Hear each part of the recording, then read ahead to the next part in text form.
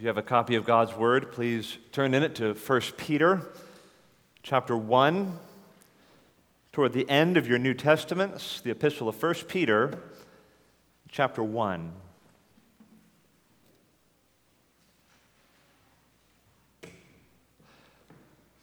We've been in a regular series of sermons in the book of 1 Peter. We come this morning to chapter 1, verse 22, and I'd like us to read through chapter 2 and verse 3. So 1 Peter 1, verse 22, through chapter 2 and verse 3.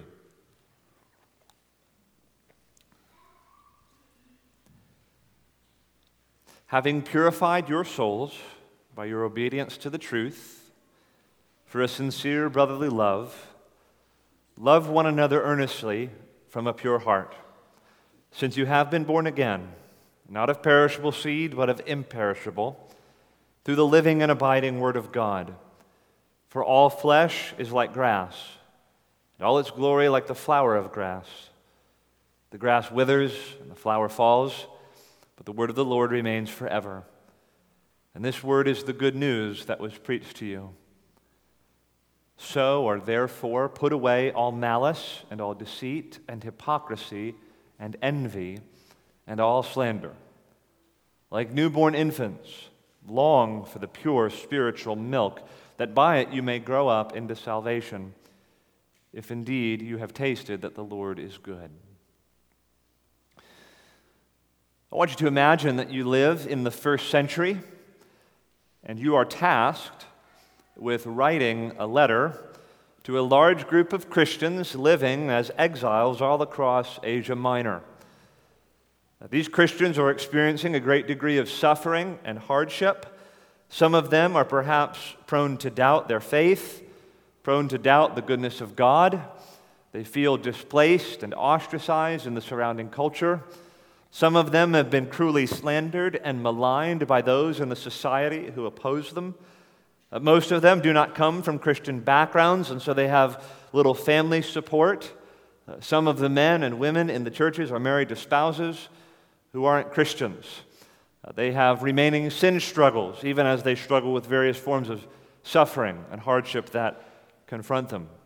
And you're tasked to write this letter to this church, to speak into these issues.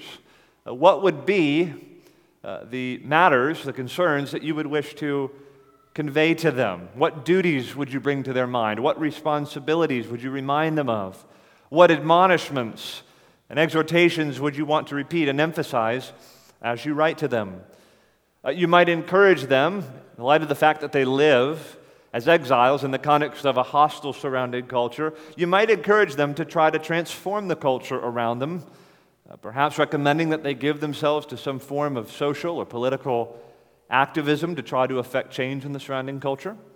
You might try to take them through a program of evangelism training so that they could be more effective in their witness to their neighbors. You might teach them about the importance of prayer, encouraging them to pray at all times without ceasing. There would be merit in all of these things, certainly efforts at influencing the culture. Certainly evangelism and prayer are all important things. But none of these matters is among the themes that Peter chooses to emphasize in this letter. This morning I'd like to talk about one of the things Peter does choose to emphasize and repeat in the book of 1 Peter. Now in the verses I've had you turn to, chapter 1, verse 22 through chapter 2, verse 3, there are two main imperatives in these 7 verses. Two main things Peter is calling these Christians to do, and they are two of the most fundamental things all Christians are called to. The first is found in the first is found in verse 22, where Peter writes, "Love one another earnestly from a pure heart." The second is found in chapter 2, verse 2. "Long for the pure spiritual milk, that by it you may grow up into salvation." Now, what I'd like to do is preach through these 7 verses twice. So this week, and then next week, we'll return to these 7 verses, and we'll take these 2 imperatives as the content, as the subject for both sermons. So today, I'd like to look at that imperative in the second half of verse 22, where Peter says, "Love one another earnestly from a pure heart." Now, here these Christians in exile with all that is negative and discouraging about their situation. And one of the things Peter urges them to do, one of the things Peter will return to again and again, is this admonition to love one another. Peter raises the issue of love, specifically love among Christians within the community of faith, no less than 5 times in this book. Actually, in every chapter in 1 Peter, there is a command, there is an admonition, an exhortation that we would love one another. You can't turn to a chapter in 1 Peter and not get this exhortation from Peter. So in 1 Peter 1:22, as we just read, he says, having purified your souls by your obedience to the truth for a sincere brotherly love, love one another earnestly from a pure heart. In chapter 2, verse 17, Peter simply says, love the brotherhood. In 1 Peter 3, verse 8, he says, finally, all of you, have unity of mind, sympathy, brotherly love. 1 Peter 4, verse 7, the end of all things is at hand. Therefore, be self-controlled and sober-minded for the sake of your prayers. Above all, keep loving one another earnestly, since love covers a multitude of sins. And then at the end of the book, in 1 Peter 5, verse 14, greet one another with a kiss of love. Now, why is it significant to note that this admonition from Peter is repeated so often in this letter? What should we see in this repetition? And more than that, what do we make of the many repeated admonitions to love, not only in 1 Peter, but in the entire New Testament? So you read the Gospels, hear the words of Jesus, you read the epistles of Paul, all across the New Testament, again and again and again and again, we are called in the church as believers to love one another. Why are there so many exhortations in the New Testament and in the book of 1 Peter to love one another? Well, there are at least 3 things we should appreciate by the repetition of this command, this call that we love one another. First of all, we should recognize that this call to love in the community of faith among believers is at the core of what Jesus expects of his disciples. It's at the core of the Christian life. It's at the core of the will of God. Love for our Christian brothers and sisters is part of what defines Christian discipleship, and thus it's repeated again and again and again and again.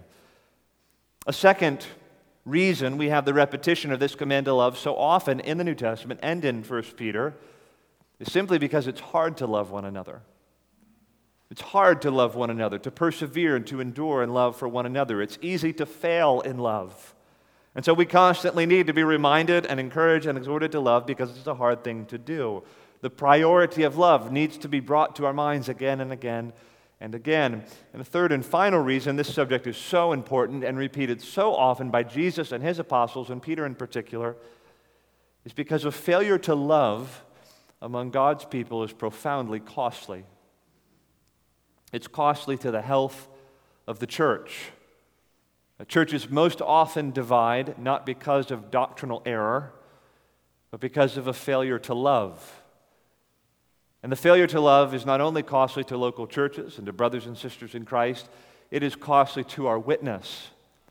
Jesus said in the upper room to his disciples, "By this all men will know that you love me, that you are my disciples, that you love one another."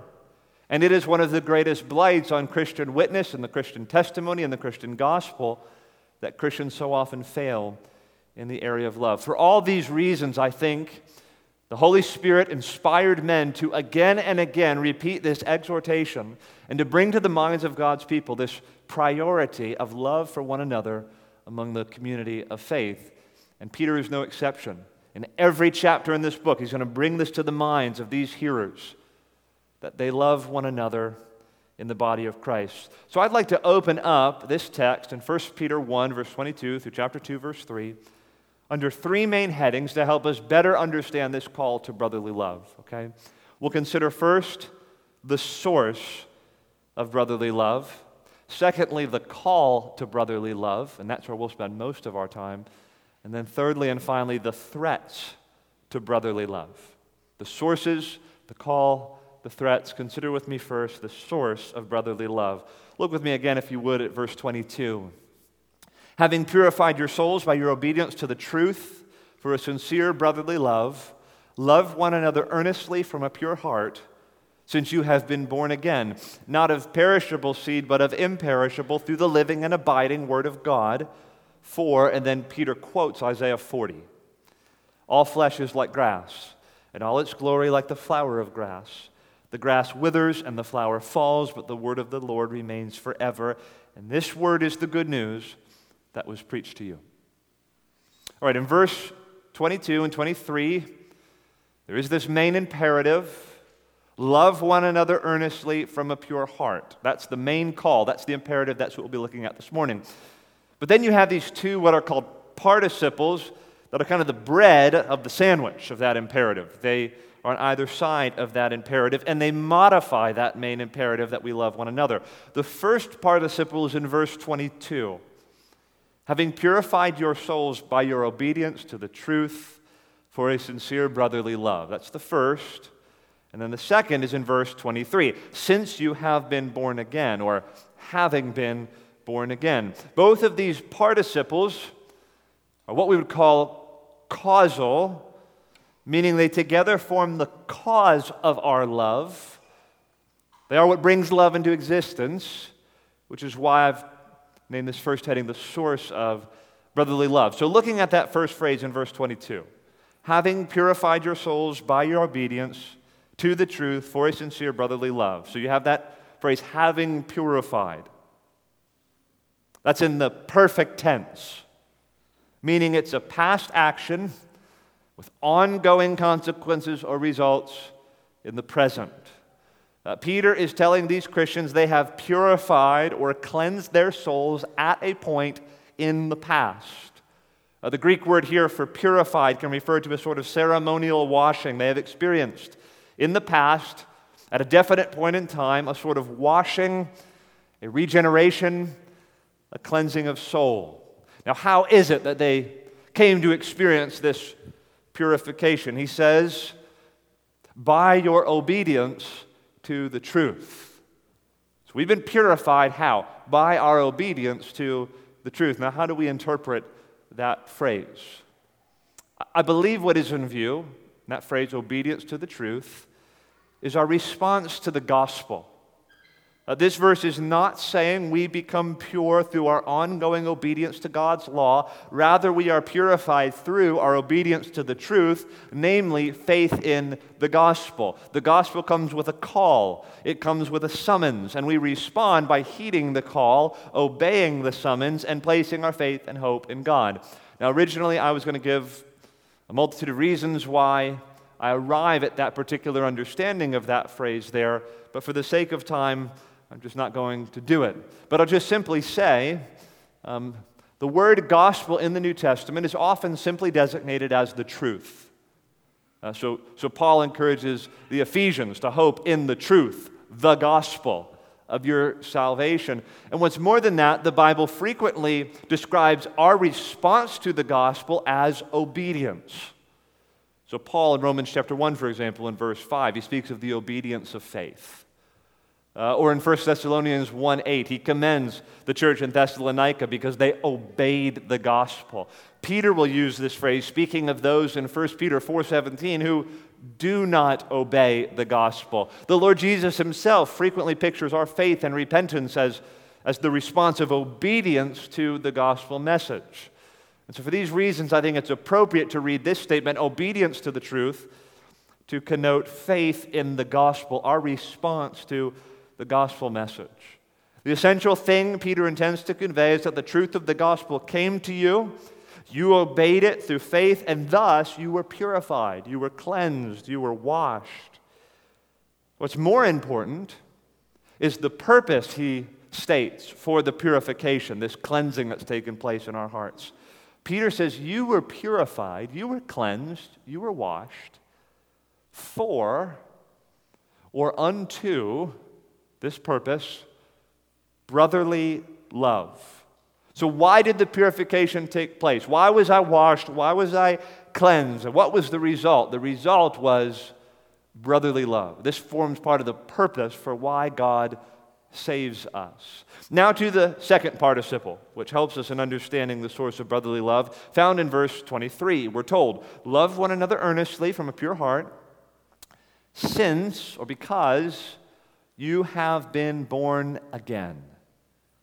Not of perishable seed, but of imperishable through the living and abiding word of God. Very plainly, the new birth is in view.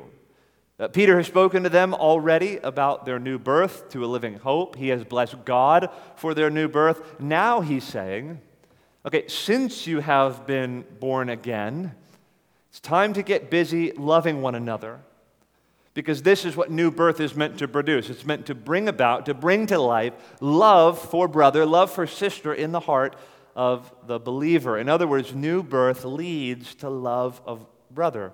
And this new birth is said to be brought about not through perishable seed, that is, not through like natural human birth, okay, but through imperishable seed, through the living and abiding word. And then he quotes from Isaiah verse 40, all flesh is like grass, and all its glory like the flower of grass. That's like the perishable seed of man. The grass withers, the flower falls, but the word of the Lord, the imperishable seed, the living and abiding word, remains forever. He's contrasting these two births, your natural birth and then your new birth. And he's trying to say your new birth is so much more significant, so much more powerful, based on better promises, better power than your first birth. So this is the idea, I think. You must love one another earnestly because you were born again. Born again how? Not through human seed, human birth, the will of man, which is so frail and so fleeting and passing away. But you were born again through imperishable seed, through the word of the Lord, which remains forever. And then he says, this word is the good news that was preached to you. In other words, the good news came, the gospel came, the word of the Lord came, and you believed it, and you were born again. So this is the flow. The word of the Lord comes. It brings about new birth, and new birth brings about brotherly love. That's the logic of Peter's thinking in these verses. The new birth is understood to be the cause or the source of the love that exists and should abound between Christians. So he's going to call us to love one another, but he wants us to understand first, this love is not optional for the Christian, rather it is essential. It's part of the reality that's brought about by the new birth. It's at the heart of what it means to be a born-again Christian. Moreover, this love is not understood to be natural. It didn't come about by your first birth, by your human nature. It is the fruit of supernatural soul purification, of new birth, of the living and eternal Word of God, the good news taking root in your heart and blossoming into the fruit of love for others. Now, this has huge implications for our Christian lives. I'm just going to mention two, okay?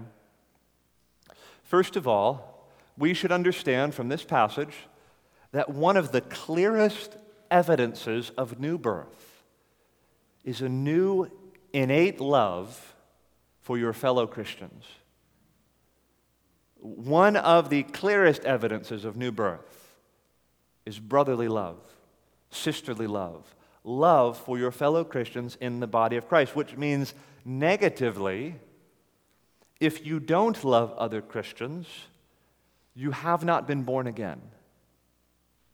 If you don't love your brother, your sister in Christ, you have not been born again. Love is seen to be the birthmark of the Christian, the clearest evidence that he or she has been born again by the Spirit of God. Now, this is the Apostle Peter writing.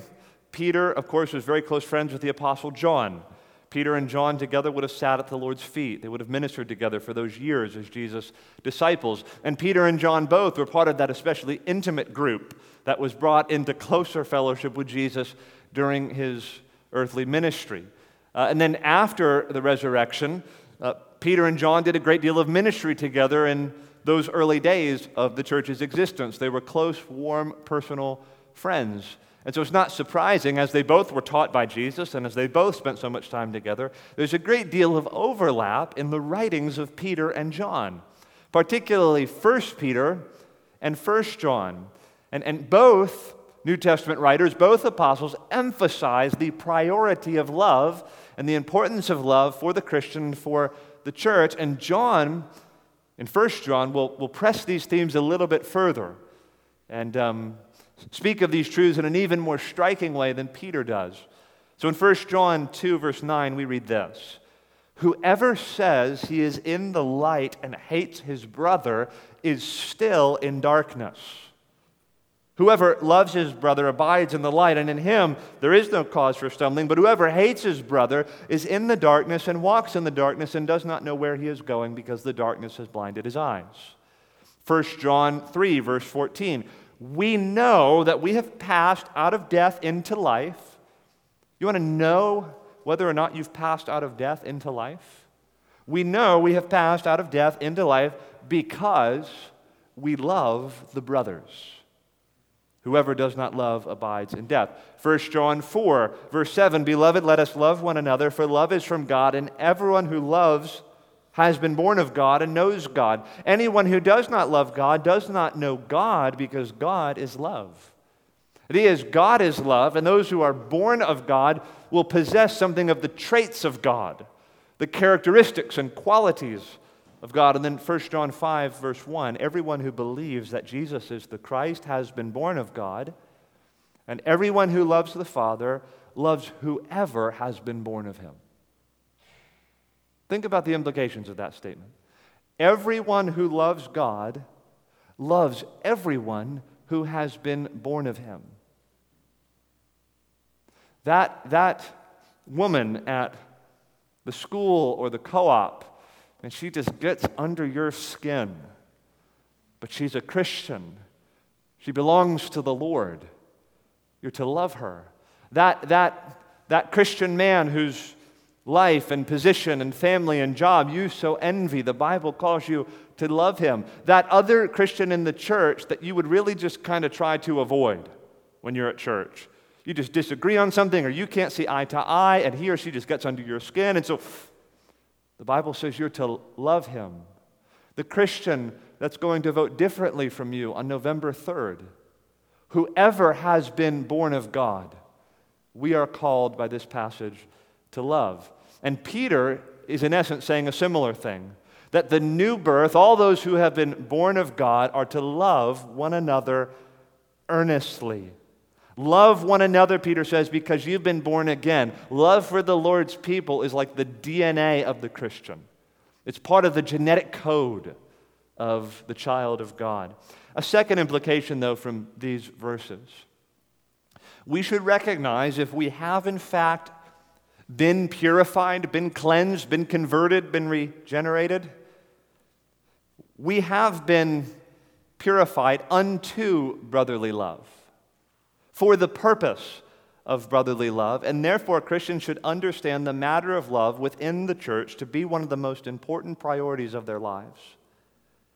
One of the reasons, Christian, you have been born again is so that you would love other Christians.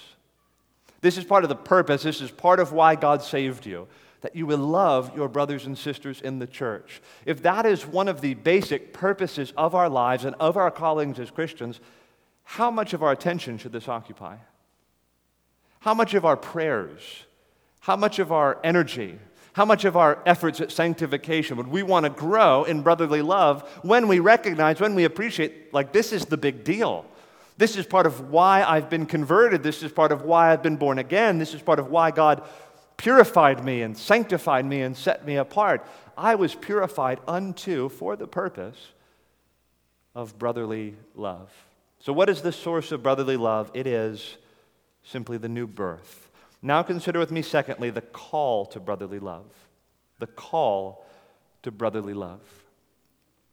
Peter says, verse 22, "Having purified your souls by your obedience to the truth for a sincere brotherly love, love one another earnestly from a pure heart." This is the command, this is the call to love one another earnestly from a pure heart. Now, we're going to return to the subject of brotherly love a number of times because it comes up in every chapter in 1 Peter. So I'm not going to say everything now that can be said about the subject of brotherly love, but the main thing I want to do in this message is to help us understand, what does Peter want of us? What is he calling us to when he says we're to love one another earnestly? He doesn't define love, but I want us to appreciate and understand something of what that word means. What's the content of that word? Because clearly it entails upon me various behaviors and thoughts and actions and habits.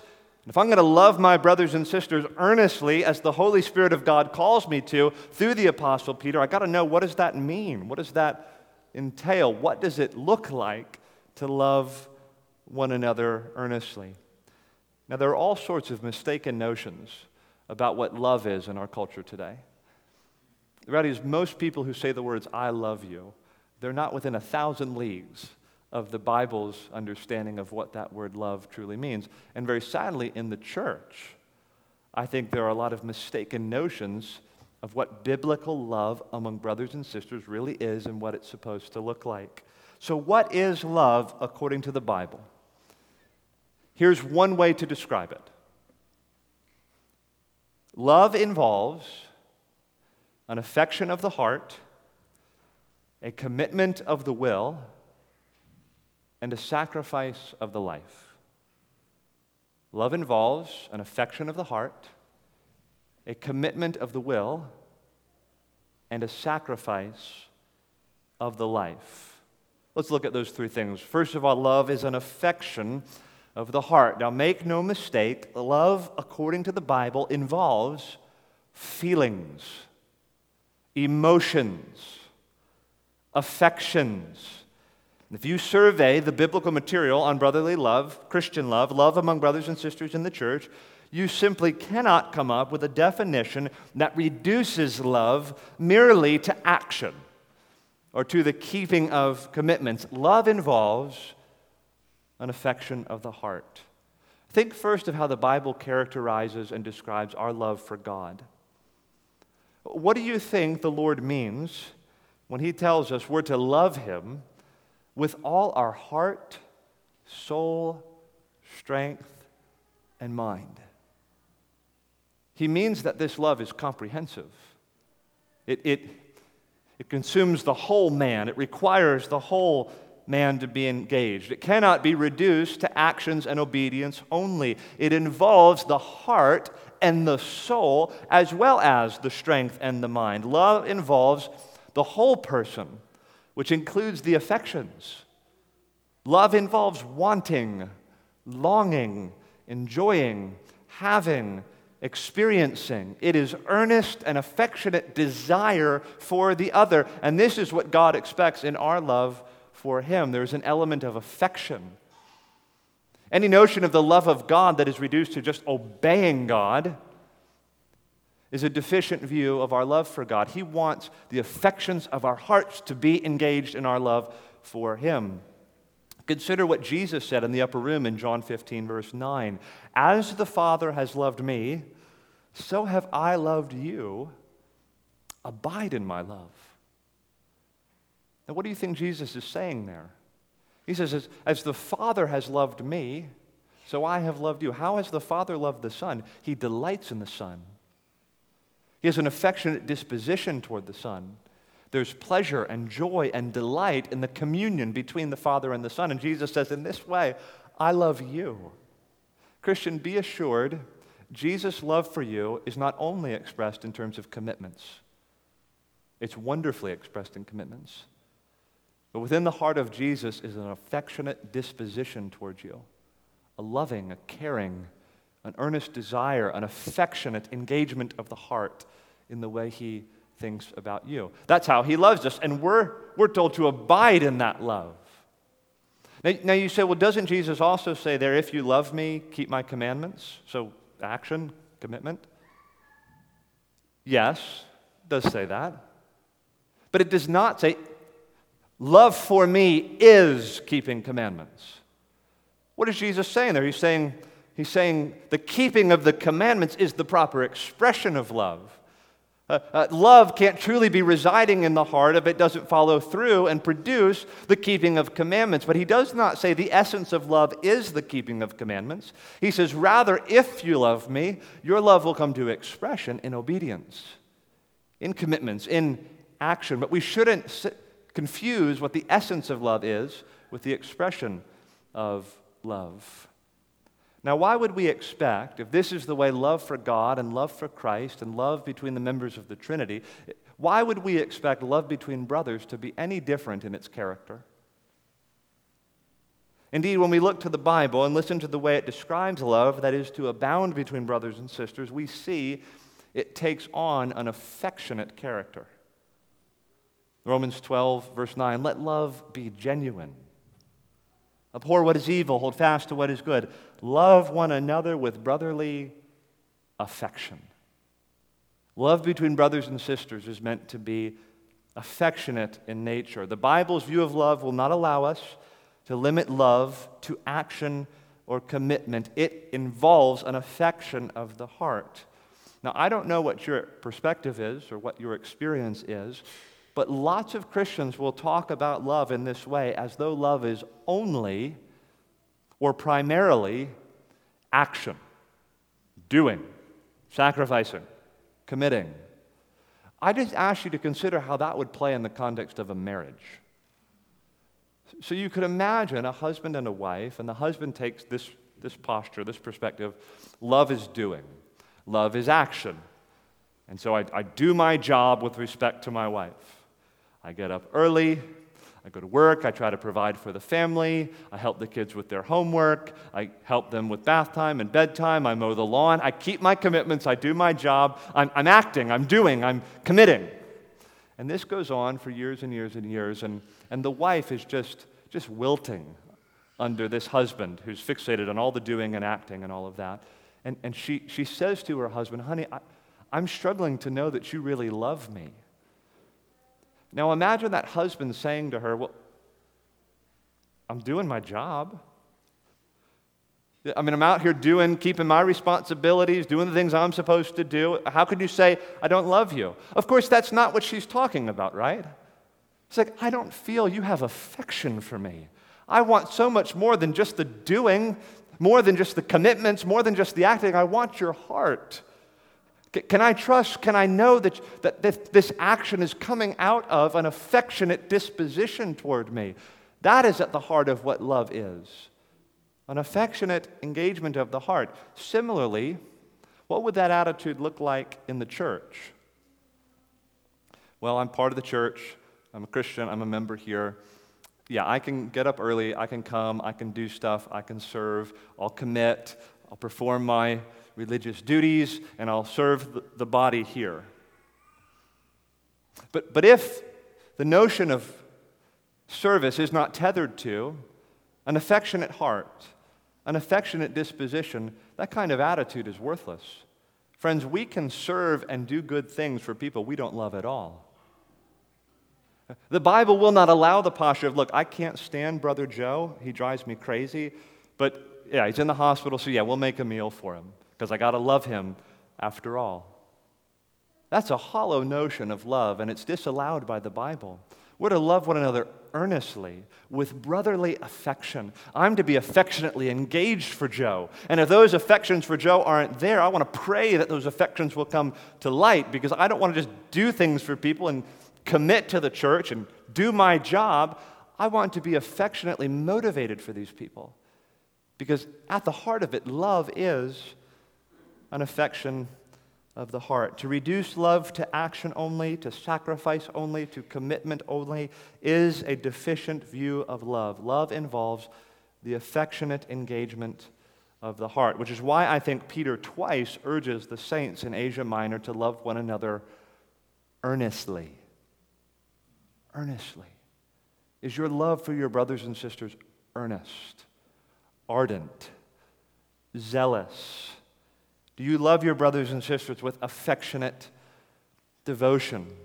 And it's why I think our text in verse 22 tells us we're to love one another from the heart, from the control center of one's being, to love others with the affections, Brothers and sisters, in the church, we should be earnest and affectionate in our love for one another. Now, I'm not assigning, by the way, any sort of outward expression of those affections.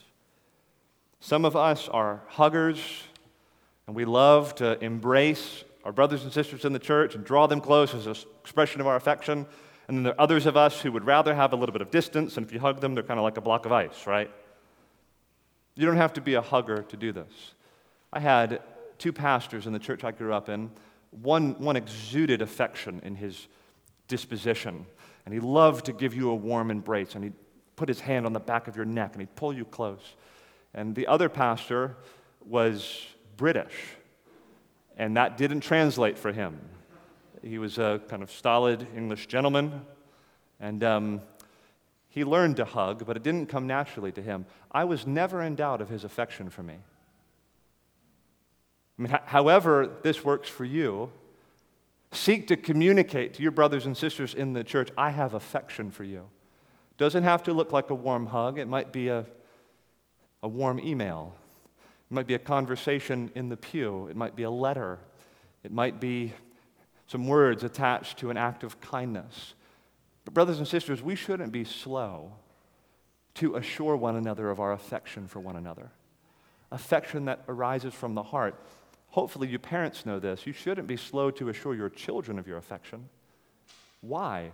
Because when children grow up in the context of an affectionate atmosphere, they grow up strong, they grow up free, they grow up feeling safe, and it nurtures intimacy and love between parent and child. Similarly, in all our relationships, we should all walk and operate with the confidence that I have the affection of my brothers and sisters in the life of this church. And we should not be slow to bring that assurance to one another. I love you from my heart. I want you to know earnestly. I want your good. I desire your well-being. I love you from the heart. Love is certainly more than an affection of the heart, but biblical love is never less. Secondly, love is a commitment of the will. Love is an affection of the heart. Secondly, love is a commitment of the will. Love involves commitment. Love involves deliberate choices. Love involves duty, obligation, dedication, resolution, keeping of covenant, performing what has been promised. These words, duty, obligation, resolution, these words are not alien to the Bible's view of love. They also form something of the heart of true biblical love. Love without commitment is nothing. It's just goo. It's just nothing at all. Love commits itself to certain things. Love, as a commitment of the will, says yes to certain things and says no to other things. Again, you might think of a marriage and a love between a husband and a wife. Whenever I perform a wedding ceremony, I'll say, when we get to the covenant, the time for the vows, I'll say something like, we have come to the heart of the marriage.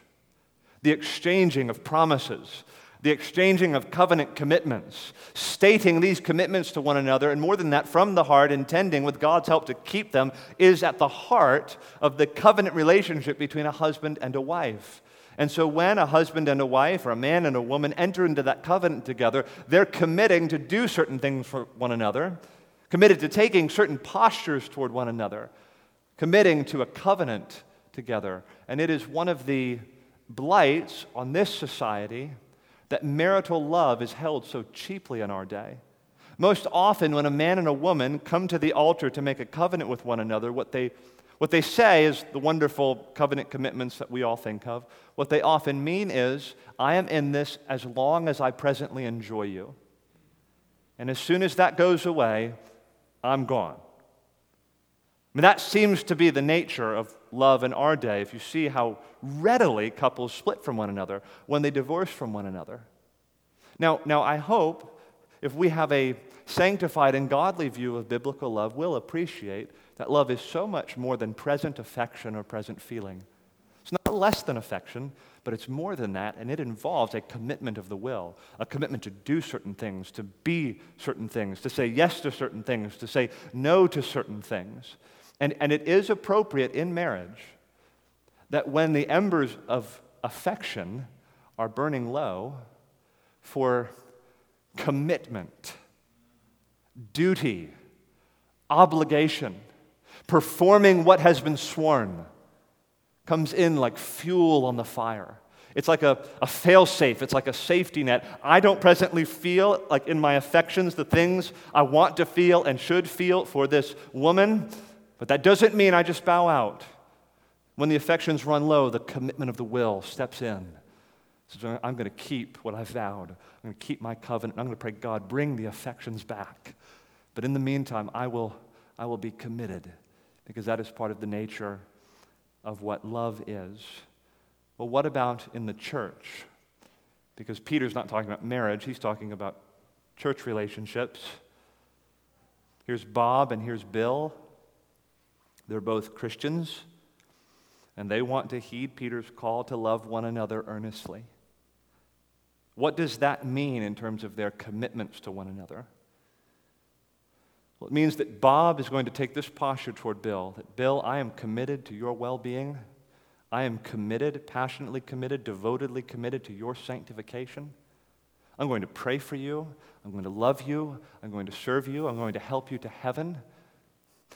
If I see you straying into sin, falling away, I'm going to call you back. I'm going to come to you. I'm going to speak to you. I'm going to admonish you. I'm going to love you. I'm going to commit myself to certain things in my relationship to you, Bill. And Bill takes the same posture toward Bob. One of the reasons in this church we have a church covenant is because the Bible repeatedly calls us in the church to love one another. And we know that biblical love involves a commitment of the will. The New Testament enumerates many commitments we're to have toward one another that give shape to our love for one another. And so we say things like this: we will walk together in love, praying for one another, encouraging each other in our Christian walk, carefully watching over each other, and faithfully warning, exhorting, and admonishing one another as occasion may require. You see a sheep straying from the fold, what does love do? Love keeps its commitment. I'm going to go after the sheep that's wandering, the sheep that's straying away. It is a sham love that says, I don't confront the sins in my brothers and sisters. I'm not going to really have that conversation because it's uncomfortable, and I really don't feel that he or she will like me anymore. No, love commits itself to better things. When we see the one who's backsliding, when we see the one who's in sin, we go to them and we seek to win them and we seek to draw them back and to restore them in a spirit of gentleness. That is a commitment of the will, and it is an expression of true biblical love. We say we will work and pray for the unity of the Spirit in the bond of peace. I'm committing myself that unity will abide and abound in the context of this fellowship of God's people. We will not forsake the assembling of ourselves together, but will uphold the public worship of God and the ordinances of His church. Have you ever thought of your church attendance and your participation in the corporate gatherings as a function of love? It's a commitment we make with one another. We're going to covenant, we're going to gather, we're going to be together. And we're going to exhort and encourage one another in psalms, hymns, and spiritual songs because we need one another, and this is part of what we've committed. This is part of what love commits to do. Love in community commits itself to things, to actions, to attitudes, to behaviors. Love involves a commitment of the will.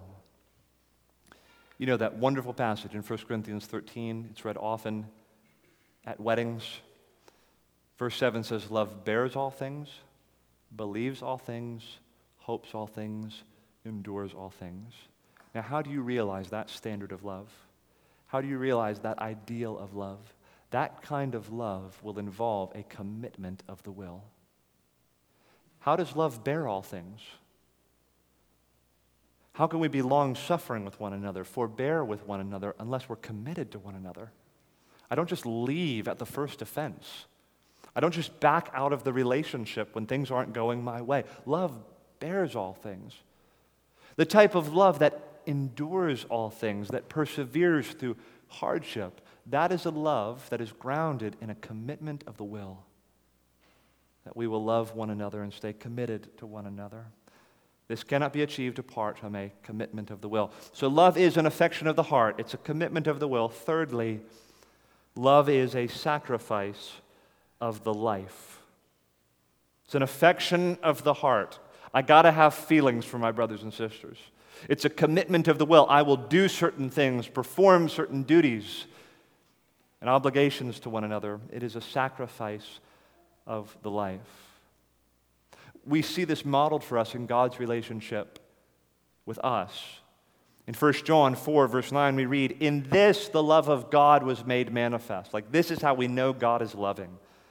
That God sent His only Son into the world that we might live through Him. And this is love, not that we have loved God, but that He loved us and sent His Son to be the propitiation for our sins. Romans 5, verse 8, "But God demonstrates His love toward us, in that while we were still sinners, Christ died for us." It was a sacrifice of the life. God's love was demonstrated in sacrifice. And so Peter would have remembered being there in the upper room with Jesus. And Jesus telling him that the character of love that He had for His disciples was also to characterize the love that the Lord's disciples had for one another. He would remember the Lord saying, "Greater love has no one than this, than that a man lay down his life for his friends." What is the ultimate expression of love between brothers and sisters? It is a sacrifice of the life. And Jesus gives them this commandment, that you love one another as I have loved you. As I have sacrificed, as I have laid down my life, you are to love one another. We see this also with respect to love in marriage. Husbands, love your wives as Christ loved the church and laid down His life for her. Biblical love involves a sacrifice of the life. So that's what love is. And so now Peter's saying to us in 1 Peter 1, verse 22, you Christians are to love one another like in the church, which means we, in our love for one another, should sacrifice our lives for one another. The sacrifice of the life is meant to characterize our relationships in the church. I lay down my life for you, and you lay down your life for me. And so we should ask ourselves, am I willing to sacrifice my time for these brothers and sisters? It's a sacrifice of the life. That's part of the nature of what love is. Here's a brother or sister in need. They need your time. Will you sacrifice your time for your brothers and sisters? Will you sacrifice your money and your resources for your brothers and sisters? Look, brother, we're doing fine. The Lord has blessed us. We want you to have this money. You need it more than we do. Love is a sacrifice of the life, a sacrifice of resources, a sacrifice of what God has given to us. Will we, in our church life, as those called to love one another and sacrifice for one another, are we prepared to sacrifice our preferences for one another as an expression of our love? I don't know that any Christian in any church would say everything in the church is exactly to my liking. But if the nature of our love for one another is to be characterized by this kind of sacrifice, the kind of sacrifice that God made for us in sending His own Son to die on the cross for us, surely we can sacrifice some of our preferences. Yeah, the children's program could be run a different way. The music could be a little bit different. The schedule could be arranged differently. This is not exactly to my liking or to my preferences, but I love these men and women. I love my fellow Christians. I can sacrifice my preferences. Because love, at the heart of it, is a sacrifice of the life.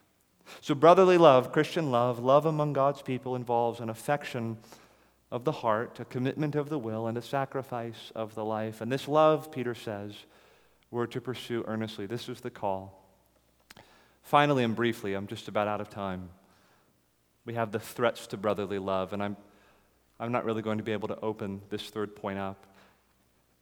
I'd be working with chapter 2, verse 1, Peter has told these Christians they're to love one another earnestly. This means they have to be vigilant against certain threats. They have to watch against certain threats. So he says, verse 1, put away all malice and all deceit and hypocrisy and envy and all slander.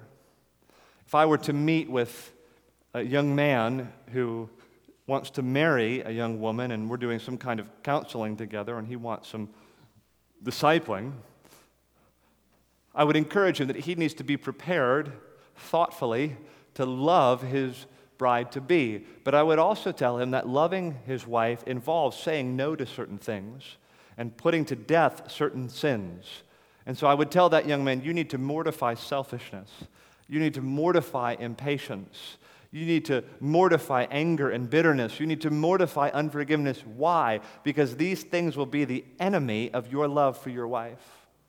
They will be threats to your love for your wife. And so Peter, in similar fashion, is saying to these Christians, you must love one another earnestly, and that means be watchful against malice, against deceit. Rather, let each one speak the truth with his neighbor. Put away hypocrisy. Put away all envy and all slander. These things are the enemies, the threats of our love for one another. There are certain things in the life of the church body that are like termites to wood. You have a house that looks on the outside like it's stable, and you look underneath and you see the termites have done their work. They've eaten away at the foundation, and this isn't a stable house at all. So are these things that Peter lists here. How slander is like a termite in the church, eating away at the love and unity that abides. How envy and strife and malice are like termites. You go into some churches and you can detect, you walk in, there might be an outward facade of cheerfulness, sort of chipper, happy to see you kind of stuff. But as you penetrate into the life of that church and you get to know the members of the church and you get to talking to the pastors and you get to talking to this one and that one, you slowly begin to realize the termites have been doing their work. And in some cases, they've been doing it for decades. And you have many churches across America of people who gather together, but there is no real love that exists between those people. You have people in those churches who don't talk to each other and haven't talked to each other in 10 years. You have people who have nursed bitterness and grudges. You have people who are gossiping about one another. Whatever might be true about the Sunday event, however pleasant it might be, no real love exists there.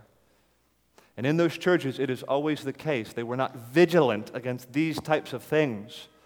They did not understand or appreciate the way gossip eats away at the health and unity of a church. They didn't understand the way that slander and sins of the tongue can be like termites eating away at the foundation of the church's love and unity. So, brothers and sisters, in our efforts to love one another earnestly as brothers and sisters in Christ, we must be vigilant against these threats.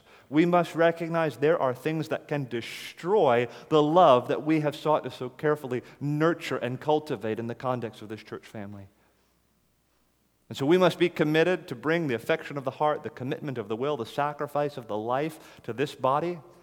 But we must also be on guard against these things that will eat away at and erode our love for one another. Let me conclude with this. Churches often come together because of doctrine, an agreement about what's true, according to the Bible. Churches often come together with a shared vision of what the church is to be like, and that brings them together. Churches often come together because of a shared passion for the Great Commission and for the mission of the church. The churches stay together because of love. This is just me opening up my heart to you, okay? As I think about the next 3 years, 5 years, 10 years, if the Lord tarries, of this church's life and existence, if we are to fail, and if we are to divide, and if we are to decline and diminish in the days ahead, I don't think it will be through disagreement about the truth. I could be wrong. We have to always be vigilant against false teaching. But I do think the greater threat is that we would fail in our love for one another.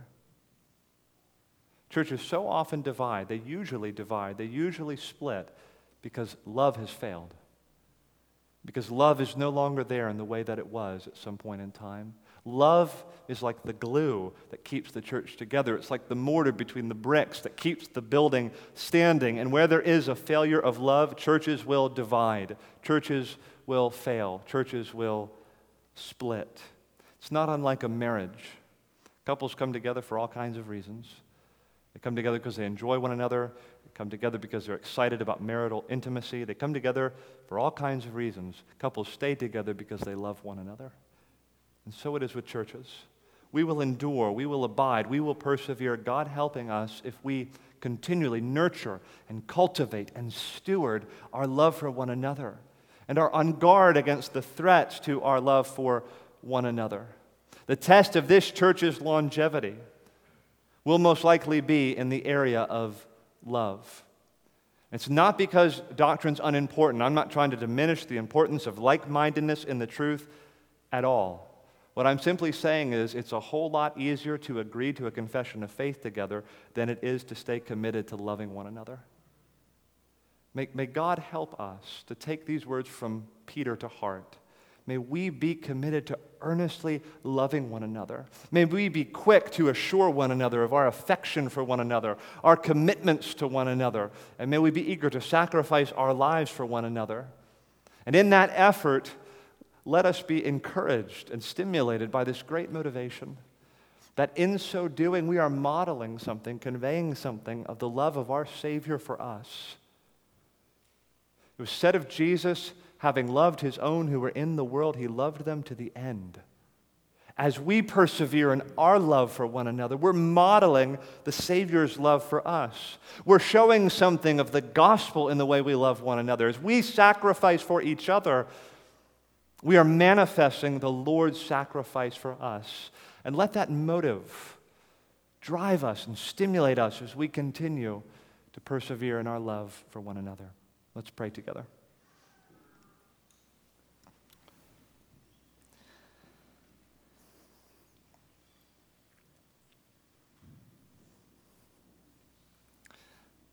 Our Father, we understand this call to love one another earnestly, to be at the core of your will for your church.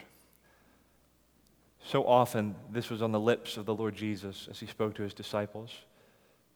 He spoke to them so often of the priority of love. May we, as eager disciples and followers of the Lord Jesus, be committed to this beautiful and wonderful vision for what love between brothers and sisters ought to be like.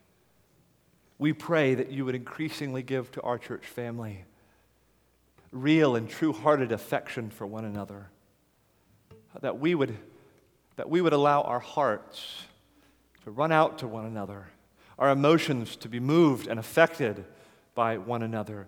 May we be eager to convey our affection to one another. May you work in us the grace of commitment and devotion in serving one another. May you teach us what it really means to sacrifice our lives, to lay down our lives in service to one another. Father, we pray that we would give ourselves to all that your word says love is, that we would give ourselves to one another in the way that the Lord Jesus gave himself for us, and that this beautiful picture of love between brothers and sisters, this beautiful reality would be realized increasingly and would burn brightly in the context of our church. And would you be pleased to continually pour the fuel of the gospel and the grace of God and the love of God upon our love for one another, that the fire might burn brightly throughout the days and the generations of this church. Cause us to endure. May we never leave our first love.